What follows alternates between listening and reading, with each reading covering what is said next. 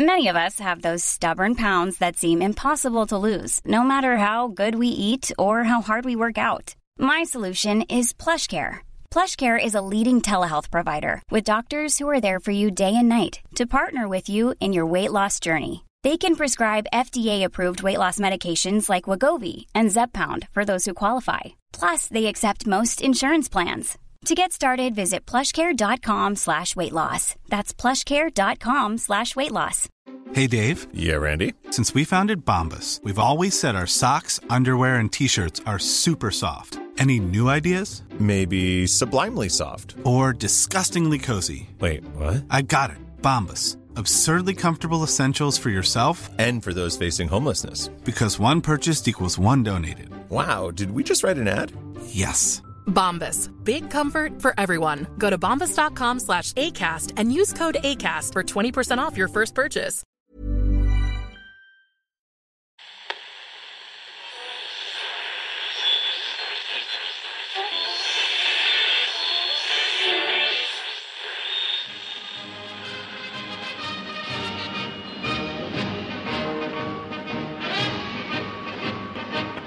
You're listening to Acton Millwall Emergency Broadcasting Special, a public service broadcast made on behalf of the Real Millwall Fan Show and Acton Millwall, broadcasting from South Bermondsey.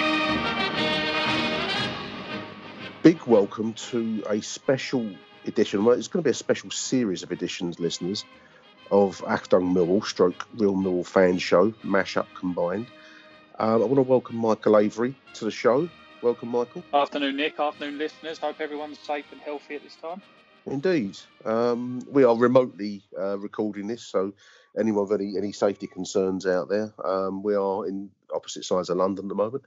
But we thought it might be quite nice to, like a few others are doing online, there's a bit of a nostalgia thing going around at the moment, Mike, online, and I thought it might be quite nice for us to each of the guys on the show to each discuss their favourite seasons and any related bits and pieces as we go along. We used to do our listed lines questions, listeners, and I thought I might revive that, and this might be a nice way to revive it as I'm talking to Michael now. So, Michael, do you want to reveal your favourite season, mate? What season are we talking about now? Well, for somebody who's lucky enough to grow up during the times of one Jimmy Nicholl, Nigel Spackman, Ian Holloway, and etc. etc. That's I've gone for it was a tough one, and this has unfortunately pissed off Harry a bit, but I've gone for the 2009-10 season. That's a great choice of a season. It is a classic season, and it's 10 years ago. It's amazing how the time flies, because when Michael said he wanted to do this season, I thought, yeah, fantastic choice. And then I sat down for a moment, at least a blank sheet of paper, trying to think of what I could remember. But thankfully, the online resources are fantastic nowadays. And I've had a look at the YouTube goals and the games through the season. So first up, the first thing that struck me, Michael, and I don't know what impressions you retain of that 10 years ago season, but Kenny Jackett. I mean, in many ways, the story of the season was Kenny Jackett's story, wasn't it? It was a triumph for the man, really, when you look back at it. Yeah, no, absolutely agree. Because as listeners to this show will know, and obviously you and the boys, Nick, Kenny Jackett is, and I'll say it is the best manager I've seen at Millwall in my lifetime. I know everyone talks about George Graham and the Doc, and younger listeners will say about Neil Harris, who's a great manager. But I think what Kenny did, and Harry literally revolutionised the club in the sense that we was on our knees when he first took over. We were looking at relegation. We're looking at relegation to League Two. Absolutely. He took over from Donachie. I think it was in 2007 he took over. I have my notes here. Kenny Jackett, he basically stabilised the relegation situation, because that's what we were looking at the time that he came in. Yeah, exactly. And I remember, as everyone else will remember, you'd be looking at players out there and you'd think, these aren't sort of Millwall players. You'd have Rhys Evans as an option as a goalkeeper, and Lenny Pidgley's and Chris Days and all of these players who Chris who at Day, the time there's a they're name. signing. Wow. Yeah. And then it got to a point worryingly where Chris Day was being tagged as our number one because Pidgley was so bad. It's strange doing this because I mean I didn't look at Chris Day, but I was looking obviously at 2009-10. And you look at the players that came in and left that season, and some of the names you forget. That summertime, Ahmed Bergovic, you remember him? Yeah. He left this summer. But Chris Day, there's another name from the depths of your memory. I've forgotten all about him. James Vincent was another one as well. And Yeah. Sammy Igo that got loaned out to the Rovers after being signed by Steve Claridge. You know, these were some bad players over a couple of years that we had.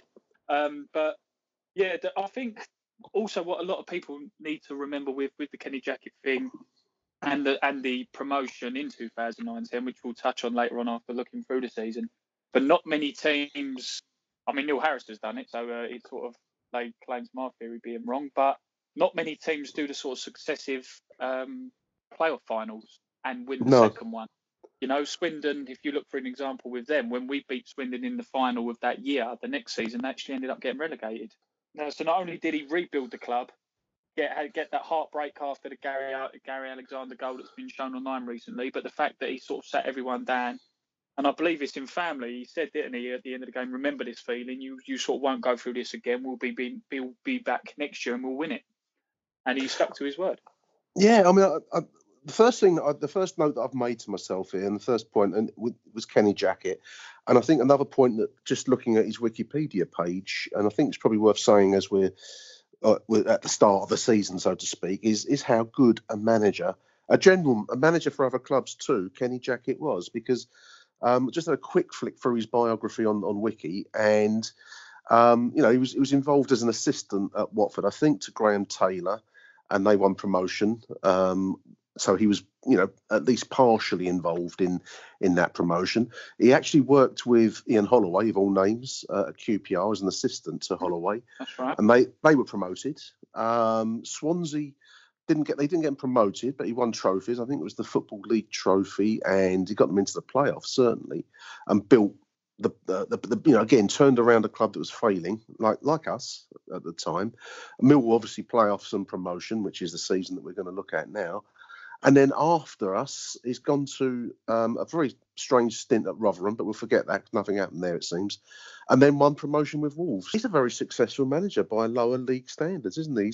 He's struggled at the higher levels, but certainly if you're looking for a man to get you out of League One and get you into an established championship position without maybe challenging for the top, Kenny Jackett is your man, Michael. Absolutely, and that's why, as well, perhaps at the start of this season, I know we discussed it between ourselves, in our little chat. But when the Portsmouth fans were doing the "We want Jackett out," and I just said, the problem is with these sort of expectations these days is people don't realise that Kenny Jackett is the type of manager who is a slow starter. It always happened with Millwall as well. There'd be a few games where it'd take a little bit of a while to kick in. But now Portsmouth fans aren't singing that now. They're only 2 points until football resumes again. They was in a situation where they was 2 points off of automatic promotion, and they're in the Johnston Paint Trophy final. So they could end up with a League and Cup double from a manager who, 4 months ago, they didn't want in charge. I think sometimes teams, I suppose Pompey, Wolves, and Swansea to an extent. I mean, those are big club, big names.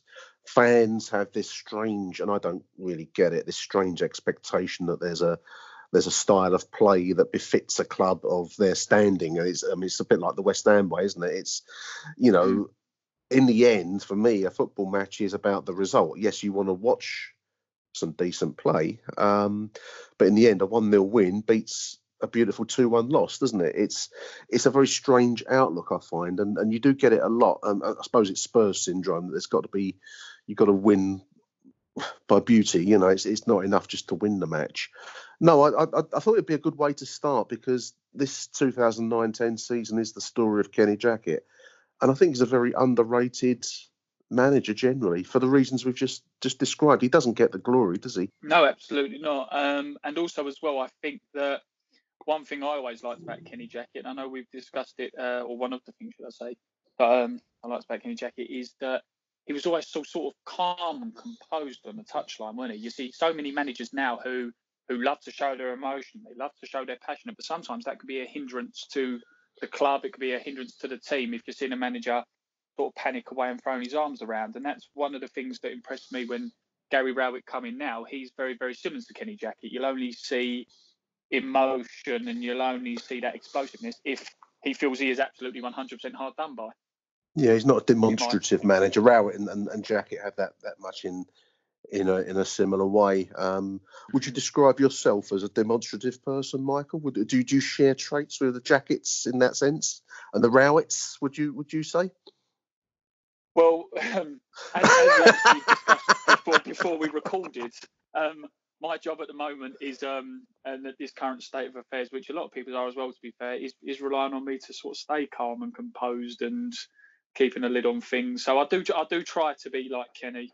Kenny. Was it instead of WWJD, which what would Jesus do? WWKD, what would Kenny do? What would Kenny do? Well, what Kenny did was shipped out a few of the names that we've touched on already. That's summertime. One of which that I've written down here was there's a few, but I didn't write them all down. But Ahmed Berkovic, I actually didn't mind, but I always felt he had more in him, but didn't really. So then there's Lenny Pidgley, who famously went up to Carlisle. Did he get? He was carried out of a club up in Carlisle, wasn't he? One bouncer on each limb. Which was a wonderful photo. On to Kenny's detriment, he did ship out Lyle Taylor, who on this summertime before 2009-10, who went on to AFC Wimbledon, I think, and now obviously at Charlton, where he's deemed to be the new Pele at Charlton.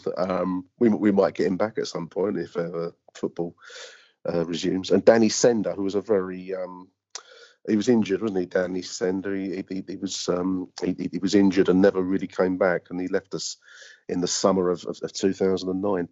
But some of the acquisitions, Michael, have a look at these names like Steve Morrison, signed for £130,000 in May 2009. I'd say that's some of the best business I think Mill Football Club ever did, wouldn't you? I was actually going to touch on the Morrison one as you were leading into it.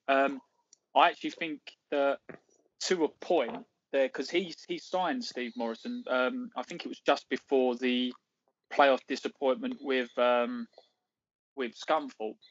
and I actually remember at the time. I as you always know, I always eat humble pie if I'm wrong. Remember when we signed Steve. Yep, I always remember when we signed Steve Morrison and missed out on promotion. I remember Kenny Jackett, or someone in the coaching staff, or someone in that backroom staff was saying about Steve Morrison, well, maybe this was good for Steve Morrison because maybe the jump up to the championship wouldn't have been good enough. And I remember sitting there with my dad going, well, what fucking idiot would sign him then if we knew we were going to get promoted? What idiot? Turns out the best thing that ever happened to us. He had a spell in League One. And I ate humble pie because that opinion proved to be right. And then we went up to the championship, and then we sold him for what, 2.5 mil, 2.2 mil, wasn't it? 2.1 million. It shows on the Mill history website. Signed from Stevenage Borough in May 15th, 2009. Sold first spell, which is when he made his initial impact. Sold to Norwich City for 2.1 million, rising to 2.8. I suppose on appearances or goals or whatever. And that was in June 2011. So signed for 130,000, sold for, I guess at the end of the day, 2.8. Pretty good business, I'd say. 273 appearances, 63 off the bench, 92 goals. Not too bad, is it, for a Millwall forward? Pretty good, I'd say. Pretty good. People often struggle with the idea that he's and this word legend is kicked around. I mean, I don't know how I would describe Steve Morris. I probably wouldn't put him in the total Mill legend category, but he's one of our very, very best players of all time. I think the numbers do the talking there. I can't see how people can. I know I think because he backchated people a bit in the crowd, didn't he? And people seem to resent that of him. But some other names from that season: Jason Price, JJ Price, not quite in the Steve Morrison category, but a useful enough striker. Jack Smith, remember Jack Smith? He was the steady Eddie right back. Yeah, steady Eddie. He was functional and kind of carved out a niche at Millwall. Danny Schofield, a very useful kind of like he's classed as a midfielder on the on the player list. So I always thought him more on the wider, but not quite being a winger. But the return of James Henry, who had played with us previously. I used to like James Henry. Did you like him, Michael? I did. I thought James Henry was a very, very good little player for us. A very, very good signing. I was quite happy when that was a permanent deal, wasn't it? After he joined on loan from Reading. He come the previous term, didn't he, on loan, and we kind of made it a permanent deal. But I mean, some would argue that James Henry was erratic, and he was. But then I've always found wingers erratic, over time.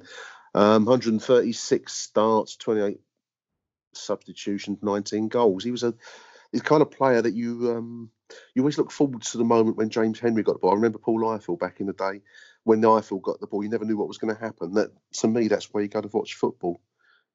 For the dramatic, you don't know what's going to come at your next moments, and Henry supplied those for me.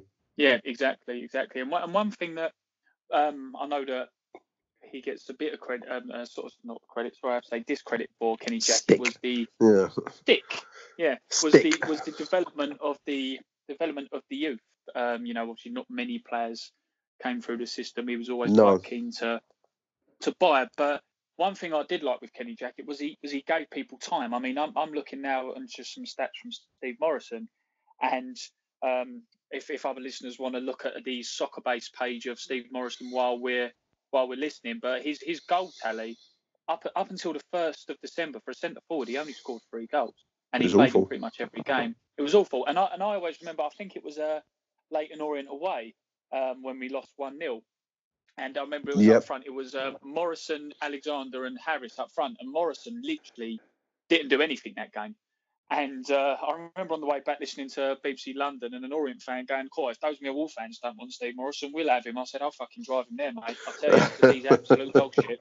And then, but he stuck with him again, and it wasn't just a humble pie; it was 2 humble pies eaten by Michael that season, because he stuck with Morison when a lot of people were giving him stick for not scoring enough. And then if you sort of scroll down the rest of the page, there's more 1s and 2s there than there are blanks. He ended up with 23 goals in 52 games. I mean, that's phenomenal, that considering he barely scored in the first 15, 20 games. Achtung, Mehlball. I mean, it was a poor start. I mean, obviously the season began at Southampton, a game that I went to down at St Mary's Stadium. I've never been to St Mary's Stadium. I don't think I've been back there since, actually, but this would be the opening game, so it was a 1-1 draw. The Jimmy Abdou goal, a rare goal from Jimmy Abdou goal. It was a rare goal. He never really scored many, but he always seemed to make them, important goals when he did score them. I suppose the first fixture that really catches the eye there would be the West Ham League Cup game, an infamous night in retrospect. Did you go to that game, Michael? Were you there at Upton Park? No, unfortunately, I was not. Was you? No, I couldn't get a ticket. I think I was. I can't remember why now. I think we were away or something like that. But I didn't get a ticket, and I was back the night it was played, but I wasn't able to get to the game itself. So I've only ever seen the video footage and the shenanigans before, during, and after. So evening game, wasn't it? Summer's evening game after a full day's session in the pub. But a Neil Harris goal 20 minutes in gave us lead. Then obviously late goals to West Ham. Stanislas, 87 minutes, equalised it. And pretty much after that, I think it was probably inevitable that the tide would turn. But I think it was a kind of fighting performance that you look for from a Millwall side, and I think a lot of heart was taken from that. But just looking at the results, it did lead us into a bit of a slump. 2 successive defeats: Bristol 0-2, and then Gillingham away 0-2. 2 away defeats, leaving us at the point.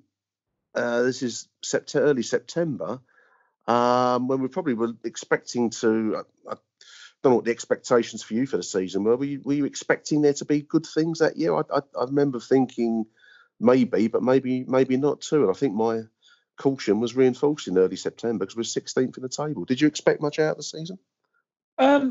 In truth, I would find it hard as a Millwall fan not to expect a good season when you're in League One. I've always said to people who who these are more Premier League fans who don't obviously look at the lower leagues. I've said being a Millwall fan, not only is it interesting because what the media want to sling at you every 5 minutes, but it's also interesting because depending on what league you're in, unless you have a wonder season like we've had under Neil Harris a couple of years ago and now under under Rowett, you're always in some kind of battle. You're never mid-table. You're always in a relegation fight in the Championship, or you're always in the promotion chase for the League One title. So you're never really bored as a Millwall fan in a season. You shouldn't be.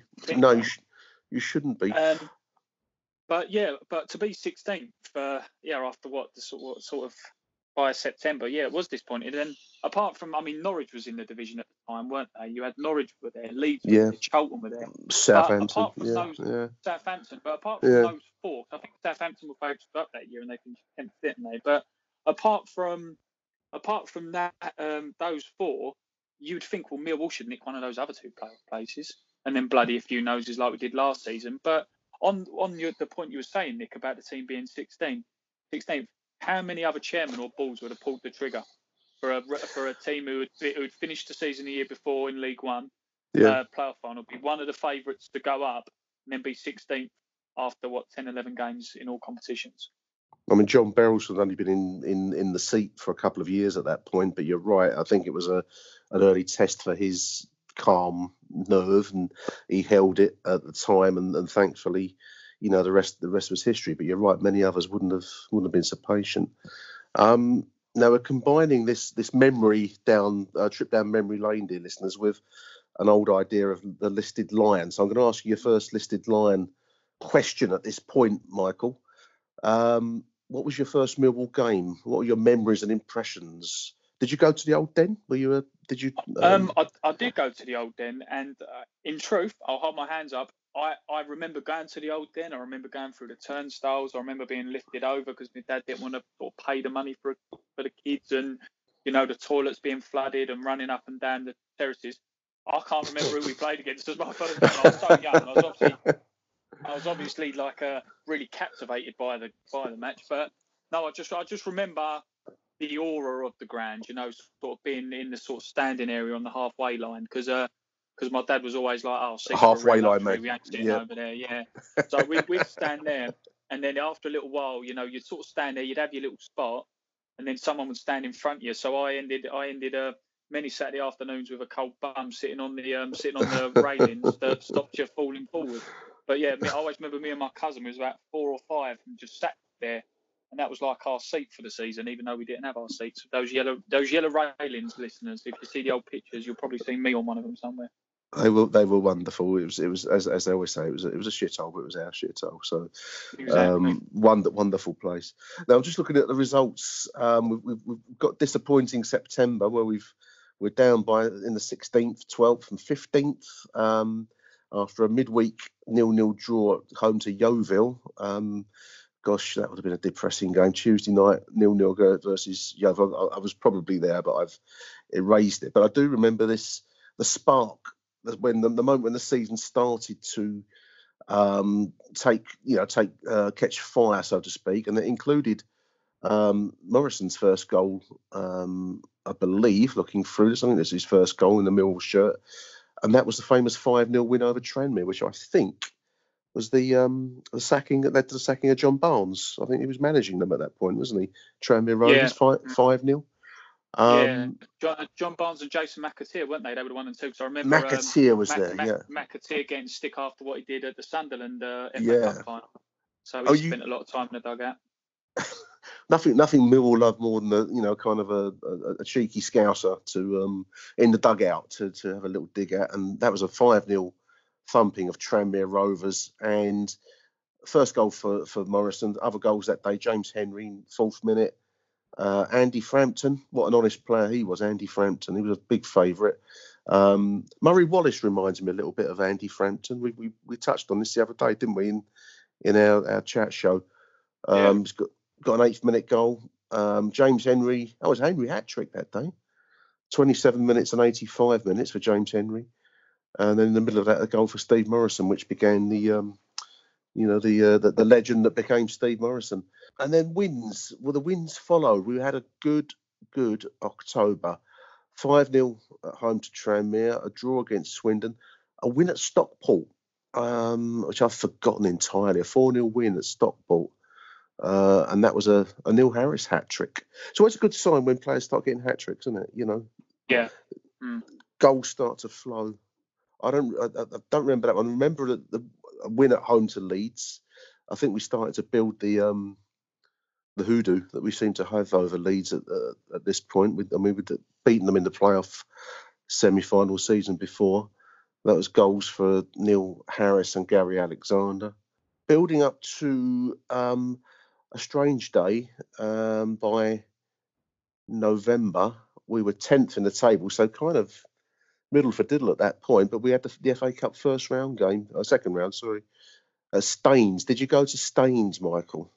I did. I wasn't at the Staines game, but I did go to the game after the Millwall AFC Wimbledon game, and just go and like what you were saying, because that game was right in the middle of that run that we had where we were playing well. But even when we played AFC Wimbledon, I mean, they're not the AFC Wimbledon they are now, but they were still respectable. I think they was in the Conference South when we played them. Yeah, the non-league side. Yeah, but they was a pretty decent non-league side, and normally with the FA Cup, I always think if you're a League One or League Two side, not just because of where you are of being feared by or sort of being beat by the Premier League and Championship teams, but I think that you're more like you should also fear those below you, because they'll see you as beatable in progression. So to actually so convincingly beat a pretty decent Conference South side at home 4-1 was another feel-good feeling, even though it was against lower opposition.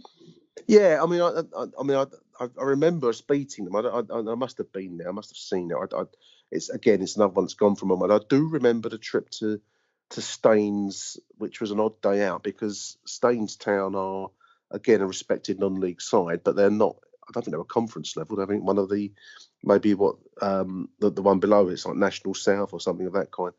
But they seem to have there's some standing, but their ground was like at the back of a sports centre. You know, it was a very strange experience.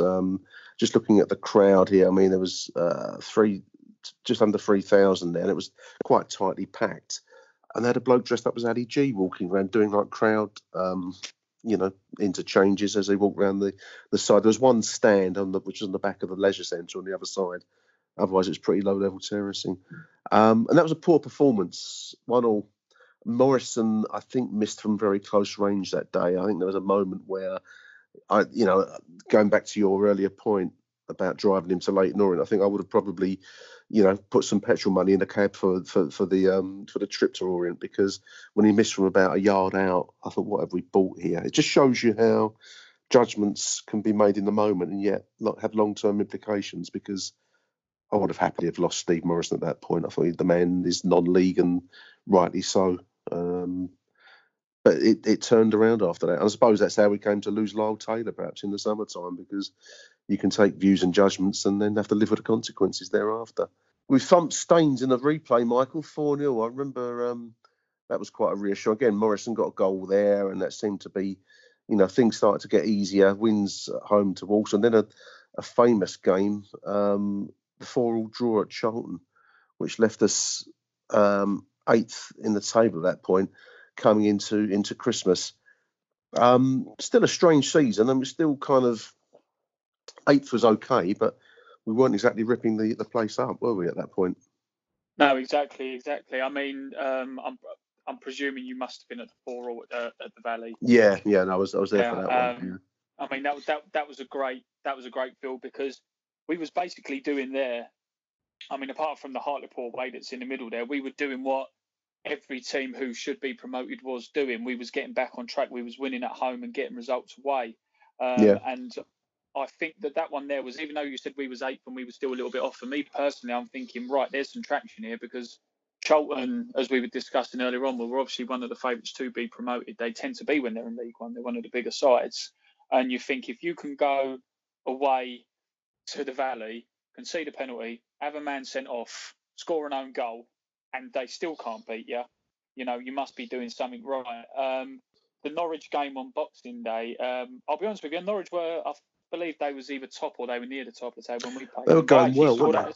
Yeah, and that was one of those that, let's be brutally honest, you look at the start of the season and you do think, well, we'll be lucky to get anything there. So I think that wasn't too damaging morale-wise. And then we get the game against Bristol Rovers 2 days later, where we win 2-0, get back on track. So I think we was in the right direction. The only games we were losing were the ones we sort of expected to lose, or sort of earmarked as possible losses, and we were winning and drawing the others. I think we showed. I mean, Charlton game I remember well because it was a back and forth game. It was a 4-4 draw in the end. You don't see many 4-4 draws in your football life, and it was. I think we just showed a bit of spine when it was needed, because you can easily lose a game like that. One more goal, and you once you score 3 goals, you start to think you have almost a divine right to take something out of it. But to concede again and come back again just showed a decent amount of spine in the team. So there were good signs as we went into Christmas for me, but it was still, we were kind of on the fringes of the playoff race at that point, rather than showing any kind of, outright form. And of course, you're right, Norwich and I can't remember, Southampton, did they get promoted that season? I can't remember how the division finished. Norwich and Leeds got promoted that season. Norwich, they're top and Leeds second, you're right. And Southampton missed out, of course. So no, going into the new year, it was still nothing decisive. But another game that immediately catches my eye, and there's some wonderful YouTube footage on the YouTube, is the 1-1 draw at home to Southampton on the 16th of January, cold day, and we conceded late, didn't we? It was like an extra time, injury time goal. Everyone thought that was that, to go 1 goal down in injury time. And we just went straight up the other end of the pitch and equalised. A goal from Liam Trotter. Who was signed in the summertime. I used to like Liam Trotter. Where did you stand on the Liam Trotter question, Michael? Do you know what? I was literally just about to follow on from there, and I said I think that Liam Trotter was a player that, if he sort of played for anyone else at the time, would have probably got more praise, in the sense that Millwall love, as everyone knows, Millwall love a try. Millwall love everyone who puts in 100%.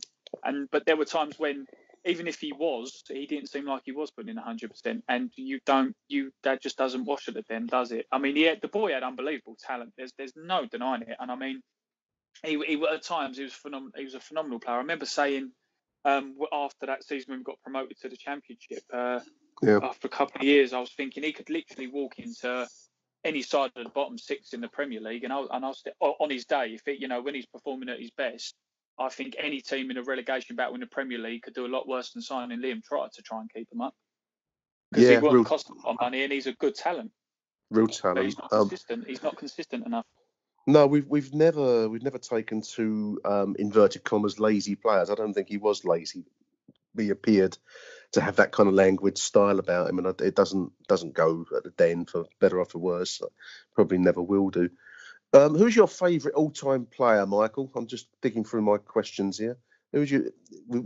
Obviously Trotter had his critics. Who would you be your choice of favourite all-time player? Oh, I'll tell you what. I sort of mentioned this before, and it throws some people a little bit. I sort of get the sort of raised eyebrow, because obviously, going back to it, I grew up with the Keith Stevens, who was obviously the Millwall icon, Casey Kellers, who was I thought underrated, even though Millwall fans loved him. But I'm going to go a little bit sort of left of the field here and say Tamika McAnder-Wire. Wow. Yeah, okay. I just remember that when he came Tamika. Yeah.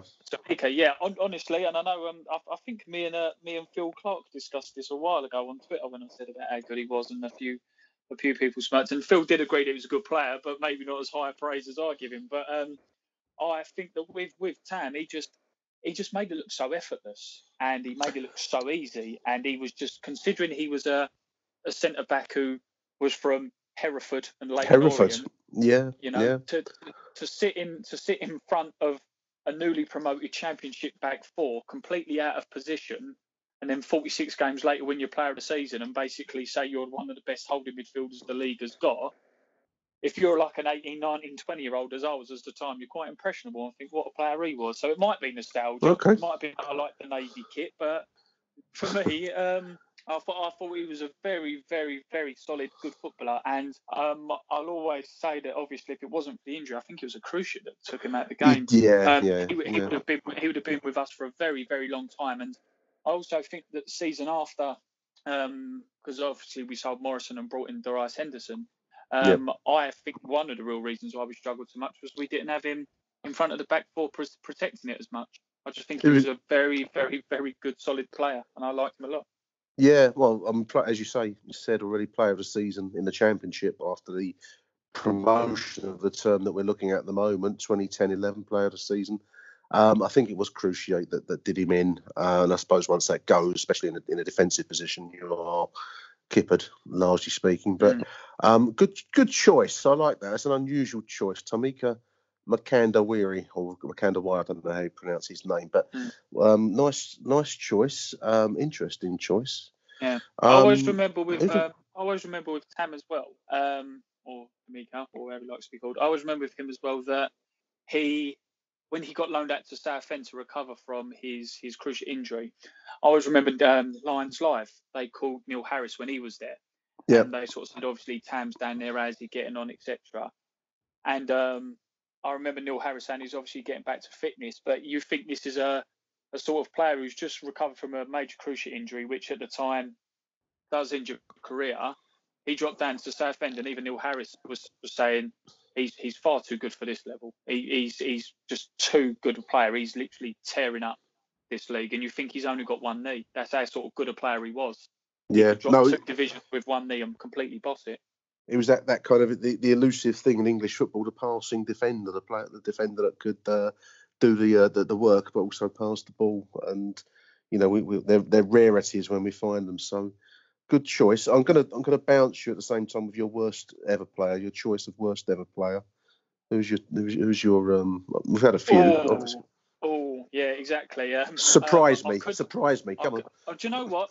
I'm not even going to go with the obvious Gary Taylor Fletchers and Rob Hulses and all them. I'm going to go for Kevin Braniff. Fucking hated him. Did you really? I'm sure he buys his mum nice Mother's Day presents, but couldn't stand the fella. Could not stand him at all.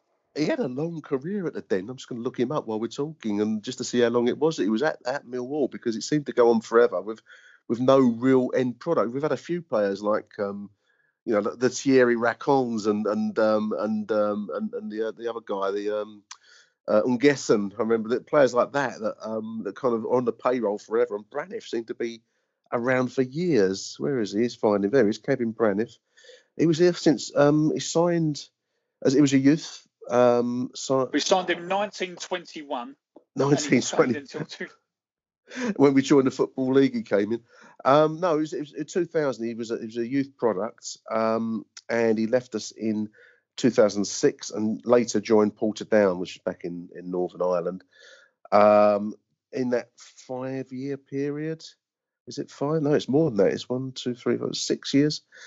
We got just 36 starts, 38 off the bench. That's never a good sign when your bench appearances are more than your starts.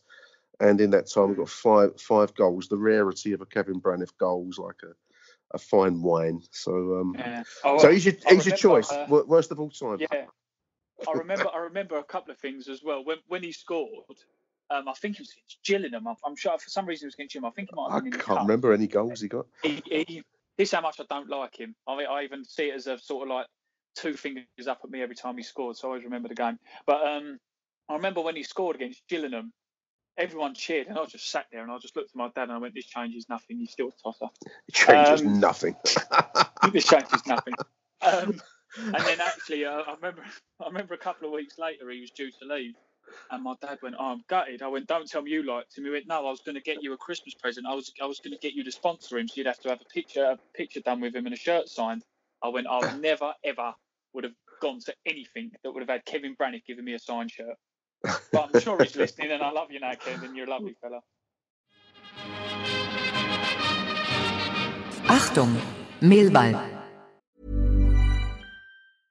Ready to pop the question? The jewelers at BlueNile.com have got sparkle down to a science with beautiful lab-grown diamonds worthy of your most brilliant moments. Their lab-grown diamonds are independently graded and guaranteed identical to natural diamonds. And they're ready to ship to your door. Go to BlueNile.com and use promo code LISTEN to get $50 off your purchase of $500 or more. That's code LISTEN at BlueNile.com for $50 off. BlueNile.com, code LISTEN. Hey, I'm Ryan Reynolds. Recently, I asked Mint Mobile's legal team if big wireless companies are allowed to raise prices due to inflation. They said yes. And then when I asked if raising prices technically violates those onerous 2-year contracts, they said, "What the f*** are you talking about, you insane Hollywood ass?"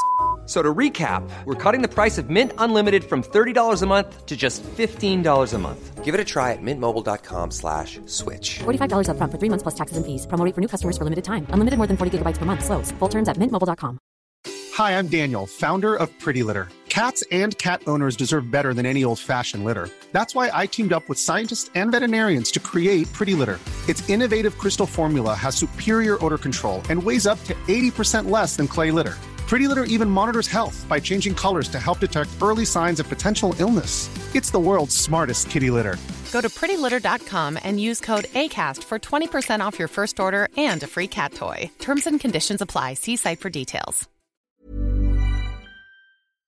We've mentioned the 1-1 draw against Southampton. That really did spark a run of decent form. Just looking down the results now, we've got wins at Oldham, Southend, Brighton, a win at home to Norwich. That was a big game. I remember that one. 2-1 win over Norwich, another win against Exeter in League One. Just one loss away at Wycombe. We always seem to struggle against Wycombe, Michael, didn't we? They're one of those awkward teams. I remember the old Wimbledon in the old days. We never played well. We never did well against Wimbledon. We don't seem to do much against Wycombe Wanderers. Maybe it's a W thing. But that was the only defeat between January the 16th and Yeovil away, which I went to in April 2010. Just one defeat at Wycombe. That's a huge run of form, and the goals were flowing, and that included a great win, which I think is on YouTube. Is the 4-0 win over Charlton at home? Christian Daly own goal, classic day. Yeah. Sorry, just to backtrack to Norwich, what was so memorable about that game, if you probably remember, was when Judas returned, Zach Whitbread. Zach Whitbread, he left us. He came off the bench with about 10-15 minutes to go, and I believe, I think he was the last man, and technically under the rule then should have given away a penalty, but the referee bottled it and gave him a yellow card, and I just remember he got absolute dog's abuse, didn't he, that day? But good old Zach. Poor old Zach. The win against Charlton was classic. I mean, it was in the middle of a fine run of form.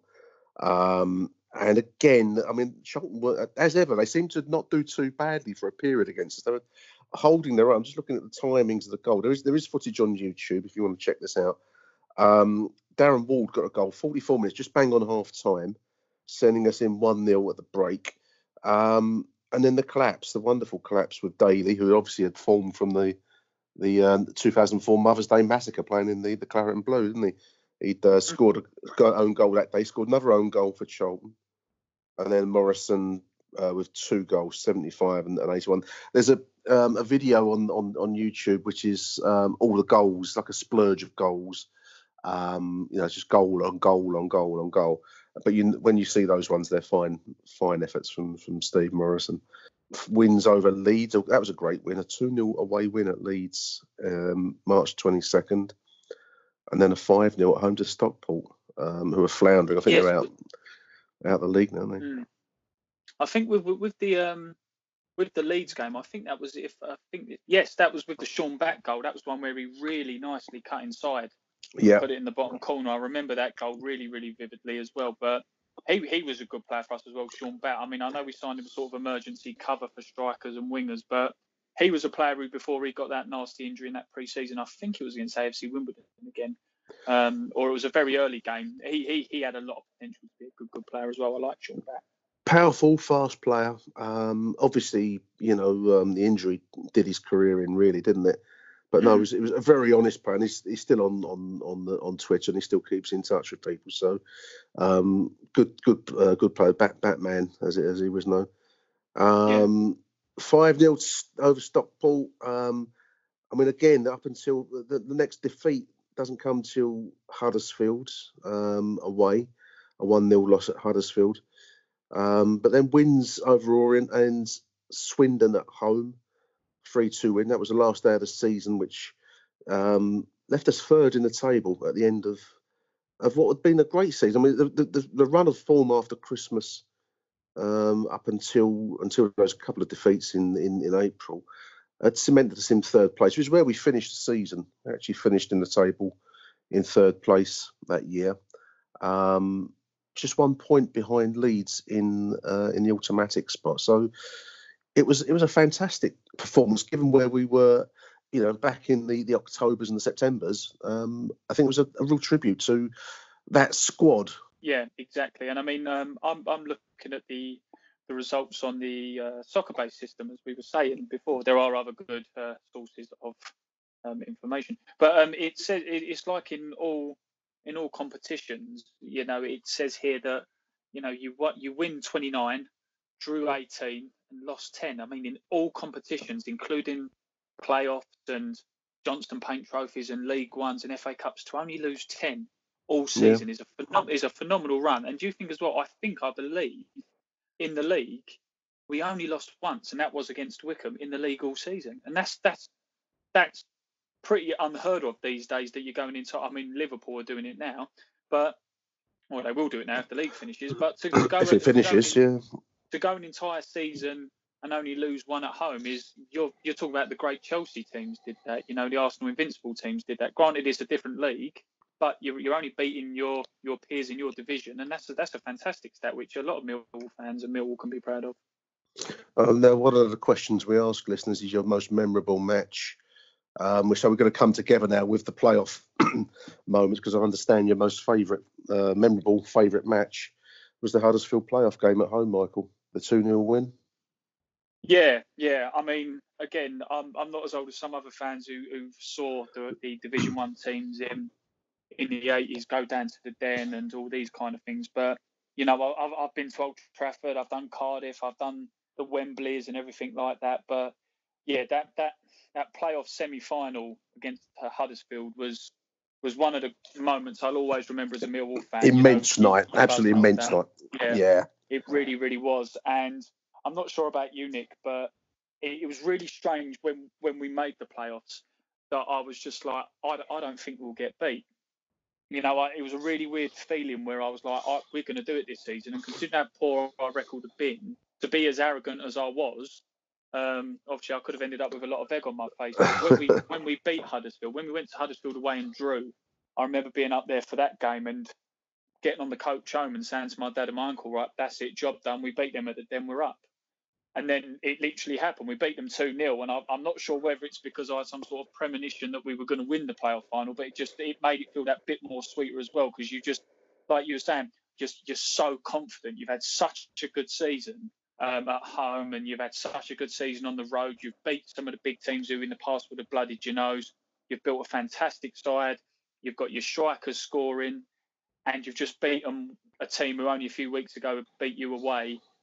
This is our season, and I think that might have made it more memorable than what it was. But yeah, what a game, what an evening, what an evening, absolutely electric atmosphere. I mean, I know that we pride ourselves on our atmosphere at the Den, and we often take for granted how loud it is just on a regular average game. But my gosh, that was a massive night. I think that compared with anything the old Den produced, and I was there for one or two games where, as I've said online, I remember the back in the 80s, equalising against Forest and games against Liverpool where you left the stadium with your ears ringing like you'd been at a gig somewhere. Well, the Huddersfield game for me was on a par with that in noise terms. I mean, it's one of those situations where if a team, an opponent, can go to the Den in a big situation like that and come through it on the victorious side, you've got to take your hat off to them, because not many can do that.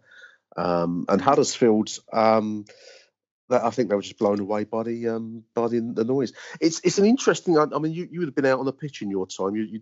You're part of the MSC committee, Michael, so you get to do the pitch side stuff. But when we did the Lions Trust Cup, this is going back a few years now, the first time I'd actually been in the centre circle on the pitch, and you don't realise how enclosed and how close in the ground makes you feel out there. It's got quite a claustrophobic feeling when you're in the middle of it, hasn't it, the Den? Yeah, no, it really does, and you can see why some fans, some players don't like the fans and how close they are. I remember at the start of the season when Millwall did the big sleepover when they put all the tents in the pitch. Yeah, and we walked in front of the east stand, where, funnily enough, not too far from where Harry sits. And I remember saying to a few people there, I was just like, can you imagine playing here with someone like Harry Warren screaming at you? No. But it's true. It's true. I mean, I remember when the new stadium was being designed, at the old, obviously the old Den had its unique atmosphere, in my opinion. I know we're all biased, but one of the things they wanted to achieve out of the move, because it was only going to be a move down, they described it as a goal kick away to the new site on Zampa Road, but they very much wanted to capture the noise and the atmosphere of the old Den. So I think it was designed to be very close, quite steep, comparatively speaking, so that the views were good. But also, I think there was this sense of the crowd almost being part of the theatre of it all. You are on top of the players, and you get a sense that if you ever get into the centre circle. I'm not encouraging anyone to run on the pitch, by the way, because that will get you a ban from the ground. But can you imagine that? Nick told me. Nick said so. Yeah, believe me, listeners, that won't carry any favour out there at all. In fact, Achtung Millwall said, "Do it, don't do it, don't do it." 2-0 win and a fine goal for Steve Morrison, who wore he had his hair like a skinhead haircut that year, but he cut himself, I think, on the clash, and was wearing that strange bandage, wasn't he? It kind of gave him a kind of a warrior style look, and he scored the second goal that secured the victory and took us to Wembley. It was Morrison opened the scoring. I'm just looking. Morrison opened the scoring with his bandage, and it was actually Paul Robinson who got the crucial goal, as he would get the crucial goal at Wembley just a couple of weeks later. A decisive factor in the season, Paul Robinson, because I remember him getting dug out badly by a fan at Staines all those months before. Seems a long way back from Wembley, all the way back to Staines, but he was a crucial factor in the season and one of the decade's decisive players for Millwall in many respects. Paul Robinson, I felt. Yeah. He's a good pro, and you got to think as well that it's sort of a little bit similar to Sid Nelson. I'm not mentioning anything in the character of him at all, as I don't know him as a person, but very similar in the sense that Robbo got that armband young when we was in a poor side. When we was under the Spackmans and the Doneguys, and he wasn't the player who you would think would be the sort of natural successor of the Darren Walls and the Matt Lawrences and those kind of players at the time. So to be given the armband young was a bit of a leap of faith, and it could have ruined him in truth, but it didn't, and he stood up to it, and he really performed. But I'm not sure about you, Nick, with that playoff final. We obviously talk about the miss. I believe, wasn't it Charlie Austin who missed when the ball bobbled? The crucial bobble, the decisive divot, and on that breakaway, that breakout defence. I think we were leading at that point, weren't we? We were ahead, but if they'd have equalised, it might have looked a lot different that day. Yeah. And I don't know about you though as well with that, but I mean, obviously you had the excitement and everyone's waving their flags, and they've had a few too many on Wembley Way, and it was great. But with me, it was just that feeling of relief that we finally got back up, because I think that with League One, I've always said that the sort of promotion from League One is always harder than the promotion from the Championship if you've gone down, because when you leave the Premier League and you go down to the Championship, you do tend to keep the majority of your squad. Your key players will go, but you do keep it together, because the Championship can arguably match the wages to a degree of the lower half of the Premier League. But that drop from Championship to League One is so noticeable, and the quality is so noticeable. Yeah, I agree. And to have gone through, I mean, it sounds like I'm getting all nostalgic here and sort of melodramatic, but to go through going down, getting that squad that a few years before, Nick, let's remember, we had Tim Cahill, we had Paul Eiffel, Darren Ward, as I said, Tony Warner, all these great players like Robbie Ryan, who was the workhorse, who who got the round of applause, Stephen Reed's, Neil Harris's, Paul Shaw's, all these players who for a few years before we had, and then we had that utter dross we were talking about at the start of the phone call. I think if we hadn't have gone up that season, how many of those players would have stuck around for another year?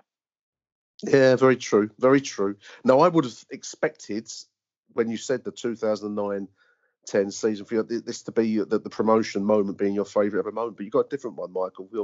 Your favourite ever Millwall moment. Do you want to share that with the listeners? Because it's not what I would have expected in that way, if you know what.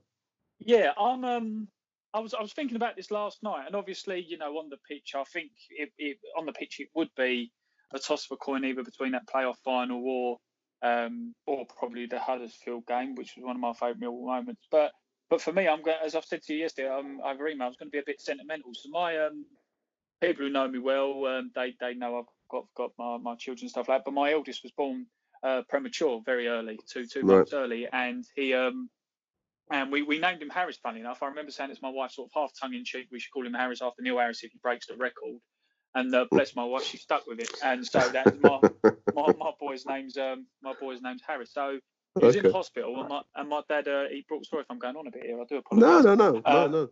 It's nice. But my dad brought me up a present that he got for him, and he said, I could have got him a shirt, could have got him this, could have got him that. But basically, what happened was through a sort of friend of a friend, my dad sort of managed to get a message to Neil Harris to say that there's a little boy in hospital named after you. So what happened was Neil Harris, as the story says, went back home to his wife and asked what he should do.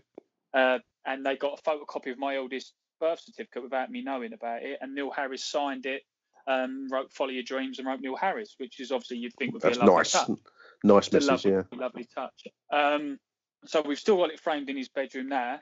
And then at the end of season party last season, I actually went up to Neil Harris and I said, I'm sorry to bother you. I'm not going to be one of these ones who want selfies and all that. And all I just sort of just mentioned it to him, and he said to me, he said, "Oh, your boy will be about 8 now." That was about when I'd done it 8 years old. And you think, well, I've not cued him how old my boy is. All I've sort of said to him is, look, he done it. He remembered doing it. He remembered it. I didn't actually tell him what it was he signed. He wasn't trying to catch him out, but it was like, oh yeah, I signed his birth certificate. He must be about 8 now. And you think, what a lovely thing that he remembers doing it.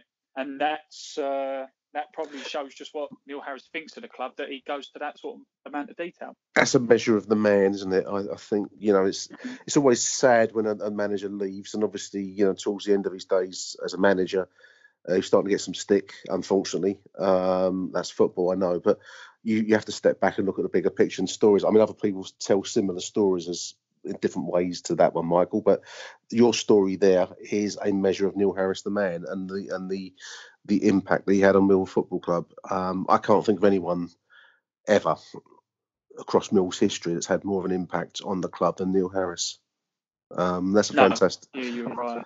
That's a fantastic story. Thank you very much for that. And so we won the playoff final, obviously, 2010, with that goal from Paul Robinson, stab home from close range of a corner. Schofield corner, if I'm in it. Danny Schofield featured at critical moments in that season, and it was a corner in from the left, and the ball bounced around, a bit of pushing and shoving, and there was Robbo to fire home. But you're right also about that divot. That was a crucial. That played a crucial part in proceedings later on too, didn't it? But for that divot, things might have been different. I think. I mean, you mentioned about being confident going into the playoffs. I don't think I was confident. I think you have to manage your expectations as a Millwall fan. Other people have said that to me, and I think one of the first things I ever learned back in the 70s was you do have to manage your expectations. So I think that I wasn't expecting anything. I was hoping for the best, but expecting the worst, really. But Charlie Austin's miss was crucial, and so did Day was one. It was it was quite a cold day that day, if memory serves. It wasn't warm or sunny, and I chucked it down. Yeah, it was a tough day. As you say, it was wet, and we prevailed. First time we'd won at Wembley, and led to a decade where Wembley became our. We look forward to going to Wembley rather than expecting to get beat. So I think that's a great choice of a season, Michael. I mean, I think a few of the others probably would have gone for it if they had the chance. But we've asked everyone to come up with their favourite season, listeners. So we're going to get different seasons from different people. But that's a great choice, Michael. 2009, 2010. Just one last to close out our listed lion piece out. You've got a nice funny moment here as well, which was also Paul Robinson related, I believe. Your funniest moment? Yeah. It was slightly embarrassing. You know, like when you look at a sort they of always are. It's Millwall. Yeah. Family of Millwall. When you look at your family, you think, what are you doing? So basically, we'd again through this friend of a friend, we managed to get tickets for the exec box for Neil Harris's testimonial game against Hearts. And it was a good game, good day out, and it was nice for the person to sort of get them for us. And so after the game, you get tickets for the exec lounge. So we went through to exec, and we'd had a fair few pints at that time, as you can imagine. It was a nice summer day, pre-season. Testimonial. There was probably more alcohol in my body than blood at that time. So I went to the bar and got a couple of pints, turned round, and I can see Paul Robinson with his head bowed. Right. And my uncle's really angry, pointing at him.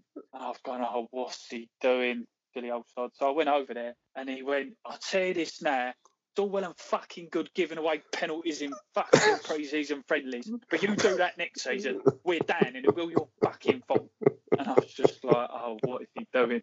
And then Paul Robinson walked off and had a smirk. And then, as I sort of said to you, we ended up finishing 9th that year. So I'm not sure if Robbo took it on board. What my rather his uncle said to him. Your uncle claimed that 9th place finish as a result of his pep talk in the pre-season. Michael, that's fantastic, mate. I really appreciate you taking time out to do this. Interesting to look back over the 2009-10 season. A lot of it goes out of your head. It's been really interesting to do this. If any listeners want to do this, I think we've all collectively got a lot of time on our hands now, and I can't see there being much football for a while yet. So if anyone else out there is interested in doing listed lions, memories, and that kind of thing, I'm more than happy to talk to you. So give us a shout on the email achtung at gmail.com or via the Twitter, which is at CBL_magazine. Give us a shout and we'll get a call together and we'll record it, and hopefully people will enjoy this. But I really enjoyed that, Michael. Many thanks, mate. I'll let you get back to work now, I suppose. Yeah, thanks, mate. Thanks. No, thanks, mate. I really enjoyed that, mate. Yeah, thanks again, and everyone who has listened, thanks for listening. And don't give my uncle abuse if you ever see him at playing for having go with Paul Robinson. I'm going to say bye for now.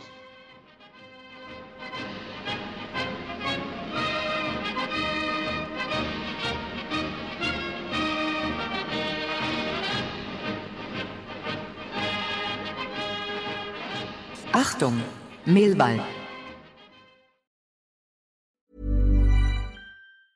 Mom deserves the best, and there's no better place to shop for Mother's Day than Whole Foods Market. They're your destination for unbeatable savings, from premium gifts to show-stopping flowers and irresistible desserts. Start by saving 33% with Prime on all body care and candles. Then get a 15-stem bunch of tulips for just $9.99 each with Prime. Round out Mom's menu with festive rosé, irresistible berry chantilly cake, and more special treats. Come celebrate Mother's Day at Whole Foods Market. Hi, I'm Daniel, founder of Pretty Litter. Did you know cats tend to hide symptoms of sickness and pain? I learned this the hard way after losing my cat, Gingy. So I created Pretty Litter, a health monitoring litter that helps detect early signs of illness by changing colors, saving you money and potentially your cat's life. Pretty Litter is veterinarian developed, and it's the easiest way to keep tabs on your fur baby's health right at home. Go to prettylitter.com and use code ACAST for 20% off your first order and a free cat toy. Terms and conditions apply. See site for details.